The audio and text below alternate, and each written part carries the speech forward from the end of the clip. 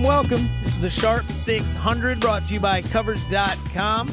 My name is Joe Fortenbaugh. Thank you so much for spending some of your time with us today. Happy New Year, everybody. Hope you guys had a great holiday season. Time for us to get down to business and back to work. Special edition of the Sharp 600 for you today. What we're going to do is go ahead and combine the NFL wildcard round with the College Football National Championship. Anyone who's been following this pod from the beginning knows we are all about efficiency. We are not here to waste your time. Short, sweet, and to the point with as much information, accurate information, as humanly possible. So, one episode this week, we're going to bring on Jason Simbal, Vice President of Risk Management from CG Technology. In just a few minutes, he's going to give us an action report from Las Vegas regarding the 4 wildcard games as well as Alabama and Georgia. In addition, we're going to close the show with 4 NFL picks, baby. We're going to pick every single game. Actually, there's a teaser in there, so we're going to have action on every single game is probably a better way to say it. But we will begin with the College Football National Championship. Monday, January 8th, Atlanta, Georgia. It's the Alabama Crimson Tide laying 4 against the Georgia Bulldogs. Over-under currently 45. Now, the early money came in on Georgia, knocking it from 4.5 down to 4, and the under, knocking it from 46 down to 45. If you haven't heard this already, allow me to be the first to share with you the following nugget that will be recited over and over and over again in the build-up to kickoff. Nick Saban, the Alabama head coach, against his former assistants is a lifetime 11-0. Saban is a perfect 11-0 when going up against one of his former assistants. But here's the kicker. Saban's winning those 11 games by an average of 28.7 points per contest. Kirby Smart, the head coach at Georgia, was Saban's defensive coordinator from 2008 through 2015. So naturally, a lot of the betting public will like Alabama strictly because of this stat. Personally, I'm thinking about a different angle in this game. What do Alabama and Georgia love to do? Run the football. Bama, 10th in the country in rushing this season. Georgia, 5th in the country in rushing this season. More importantly, when you run the ball, you grind the clock. And here is where that important nugget gets interesting. This season, Alabama averaged 69.9 plays per game. That was 90th. In college football. Georgia averaged 65.4 plays per game. That was 112th in college football. What I'm getting at is this. 2 teams that love to run, 2 teams that play solid defense, 2 teams that are in no rush to move the ball down the field. We've seen this before with Alabama and LSU on repeated occasions. Come out early, don't do anything too flashy, don't make any big mistakes, let the young kids settle into the game, and then try to force the other team into 1 or 2 mishaps and capitalize.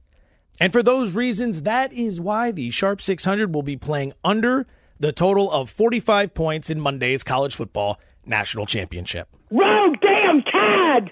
Well, this is a bit awkward. Generally, this is the portion of the podcast where we bring on a guest and break down point spreads and action and picks, but it turns out that, full disclosure here, when I was reading my email interaction with Jason Simbal from CG Technology, I totally biffed on the time slot in which he was available, missed it by an hour, tried to call him. He was in a meeting, and thus here we are with me filling this segment with nonsense. What? What an idiot. Oh, what a loser.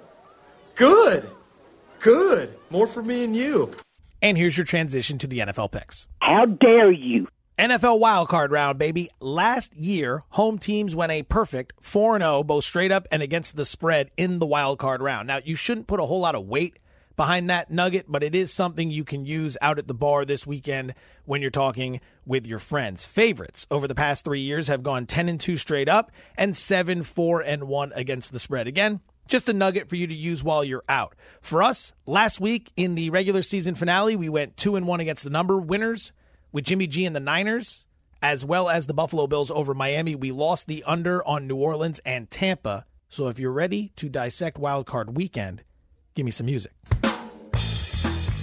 Game number one, Saturday, 4:30 p.m. Eastern. It's the Tennessee Titans at the Kansas City Chiefs. Kansas City laying 8.5 with an over-under of 44.5. The Titans have covered the spread on the road in just 8 of their last 28 road games, and they don't do anything particularly well. Have you noticed this? Passing, rushing, run defense, pass defense, special teams. The Titans don't excel at anything. Meanwhile, Kansas City 4-0 against the number over their last 4 games overall. This is a team that dropped 6 of 7 at one point in the middle of the season and then closed the year with 4 straight wins and covers. We're going to tease Kansas City from 8.5 down to 2.5. The only thing is, we need another team to tease them with.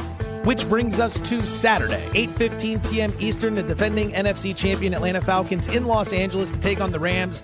Los Angeles currently a 6.5-point favorite with an over-under of 48.5. Atlanta is 1-5 against the number over their last 6 road games and 2-7 against the number over their last 9 playoff games. Matty Ice does not cover point spreads, people. The Rams, however, eliminate that Week 17 matchup against San Francisco in which they sat all of their key players and go back through their last 5 games.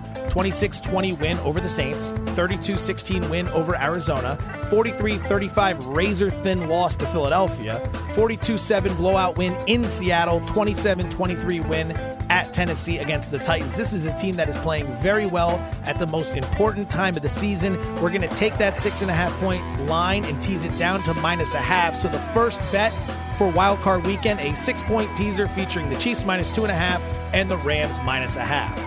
Sunday, 1:05 p.m. Eastern, the Buffalo Bills making their triumphant return to the postseason for the first time since 1999. They'll be in Jacksonville to take on the Jaguars, who are a 9-point favorite with a total of 39.5. Now look, I don't love the pick I'm about to give you, but here's my thought process.